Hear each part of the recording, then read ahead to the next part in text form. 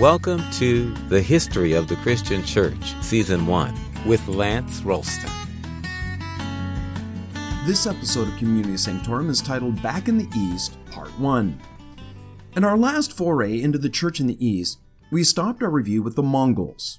You may remember that while the Mongols started out generally favorable to Christianity, when later Mongol Khans became Muslims, they embarked on a campaign to eradicate the gospel from their lands. That rang the death knell to the Church in the East, which for centuries boasted far more members and covered a wider area than the Western Church. And again, let me be clear to define our terms. When I speak of the Church in the East, I'm not referring to the Eastern Orthodox Church that was headquartered in Constantinople, not the Greek Orthodox Church, or its close cousin, the Russian Orthodox Church. The Church in the East was also known as the Nestorian Church, and looked to the one-time Bishop of Constantinople, Nestorius, who was officially labeled a heretic, but who became the patriarch of a wide-ranging church movement that reached all the way to Japan. While today, Nestorianism is officially labeled a heresy in its view of the nature of Christ, it's doubtful that Nestorius taught that, nor did the Church in the East believe it. The Nestorianism that bears the label heresy is more a thing found in books than in the hearts and minds of the people who made up the Church in the East. In any case, the once vibrant Church in the East came to a virtual end with the Mongols. It wasn't till the 16th century that the faith began a renewed mission to the East, and this time it was by a concerted effort of Europeans. It came because of the expansion of the Portuguese and Spanish empires in the 16th and 17th centuries, then to Dutch, English, French, and Danish traders in the 18th and 19th. Even before the Jesuit order was recognized by Rome, Ignatius Loyola was aware of the need for an able overseer of missions to the East. Though loath to lose his assistant, in 1540, Loyola sent his ablest lieutenant and close friend, Francis Xavier, to the Portuguese colony of Goa in India. Xavier remains one of the greatest of all Christian missionaries. He possessed an immensely attractive personality and a Paul-like determination to preach the gospel where Christ had not been named. Xavier moved from Goa to the fishermen of the Coromandel coast of India, where he baptized thousands and engaged in discipleship, though by his own admission, his command of the language was marginal.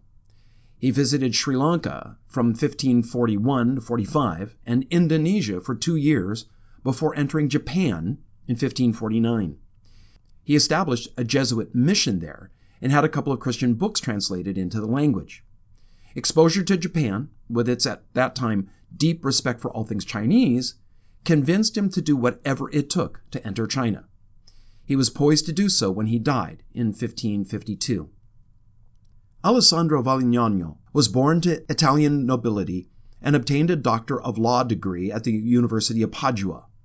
But a profound religious experience that we'd probably call a dramatic and genuine conversion hijacked his previous career path and set him on mission. He became a Jesuit in 1566 because they were about the only ones doing missions at the time. He was appointed visitor to Eastern missions in 1573 and sailed to Goa from Lisbon in 74. After a period of study in Macau, he came to the conclusion that the church was going about the task of spreading the faith to new people all wrong. He was determined to take the gospel into China, but realized that meant that he'd need to learn the language and customs of the land. The Chinese were an ancient and proud race. They weren't going to be wowed by relatively uneducated and backward Europeans, regardless of how superior they might think they were. Valignano knew that learning Chinese would open the door for the gospel. He vehemently opposed the conquistador approach to China and Japan that both Portugal and Spain used in their conquest of the Philippines. He made 3 trips to Japan from 1578 to 1603. Like Francis Xavier, Valignano was convinced of China's importance as a mission field, but he also failed to make it there. That would be left to 2 other Jesuits who carefully followed his mission's philosophy, Michel Ruggieri and Matteo Ricci. Ricci and Ruggieri entered China in 1583.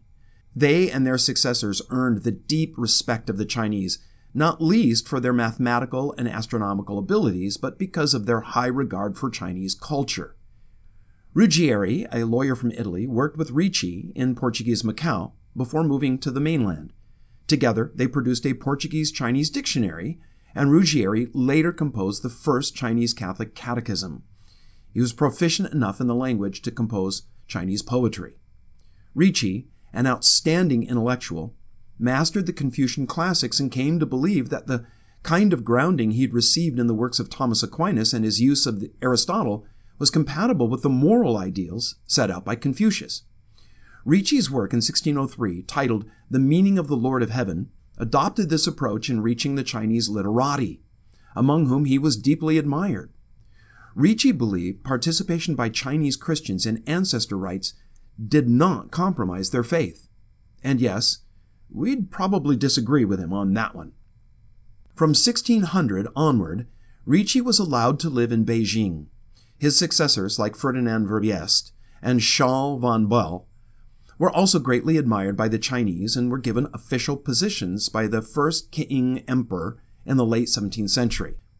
These carried such influence that they were able to secure their positions of honor for other missionaries. It's a tragedy that after the influence of Valignano's policy was followed through with such success by Ruggieri, Ricci, and their fellow Jesuits, it was eventually overturned by Rome. The so-called rights controversy at the opening of the 18th century hinged on how far the honoring of ancestors was a civil rather than a religious act. Rome ruled against Valignano's position, saying that Chinese Christians were engaging in superstitious and unbiblical acts. This led immediately to an alienation of the Jesuits and the loss of all the goodwill that they'd earned. Christianity became viewed as a religion of foreigners. The issues raised by the rights dispute weren't laid to rest until 1939, when Catholics were finally allowed to take part in ancestral veneration, and the rites were accepted as mere civil demonstrations of honor, which had lost any of their earlier pagan associations. In India, another Jesuit apostle of accommodation, Robert de Nobili, immersed himself in the philosophy and culture of Hinduism as a way to first understand and then build a bridge to the people of India so that he could share the gospel. Like Valignano, the Italian de Nobili was determined to detach himself from European models of Christianity and incarnationally manifest the gospel in India. He succeeded and was able to see several high-caste Brahmins become Christians. But his methods raised controversy among his superiors, and for a time he was forbidden to baptize. In Vietnam of the 17th century, Jesuit pioneer Alexandre de Rhodes followed the same accommodationist policy and advocated ordaining national clergy to carry on the work of evangelism and church planting. This was unheard of and got him into trouble with his superiors. The idea of the religious superiors was, you can lead people to faith all day long, but you can't make them priests. Priests come from Europe, for goodness sake. Everyone knows that. I mean, just imagine what a nightmare you're making if you start ordaining Vietnamese, Indian, Chinese, and Japanese as priests. I mean, come on, let's not get carried away. De Rhodes knew that it was right to ordain nationals and disregarded the ban placed on him, eventually leading to his expulsion from the Jesuits. Nevertheless, by 1640, there were some 100,000 Vietnamese Christians. After Francis Xavier left Japan, it enjoyed a period of great progress. Valignano was deeply impressed with the quality of Christianity that he found there. By 1583, there were 200 churches and 150,000 Christians. In one town just south of Kyoto, 8,000 were baptized in 1579. There came a sharp change in attitude by Japanese political authorities later in the 16th century due to a fiercely resurgent nationalism. In 1614, all Jesuits were expelled. Persecution broke out for the 300,000 Japanese Christians in a population of 20 million. Christians were crucified in Nagasaki, and there were more mass executions in 1622.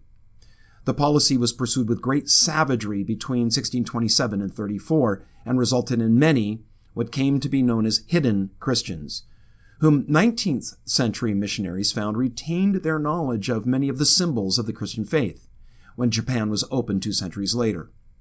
Despite the eventual persecution of Christians in Japan in the later 16th and early 17th centuries, Andrew Ross, a Protestant, judged the Jesuit mission in Japan to be the most successful approach to a sophisticated society since the conversion of the Roman Empire.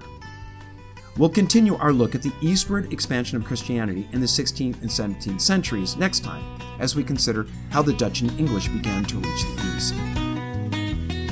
Thanks for joining us at Communio Sanctorum. We really appreciate your listening and subscribing. Listeners are invited to like the Communio Sanctorum Facebook page and to write a review in the iTunes Store.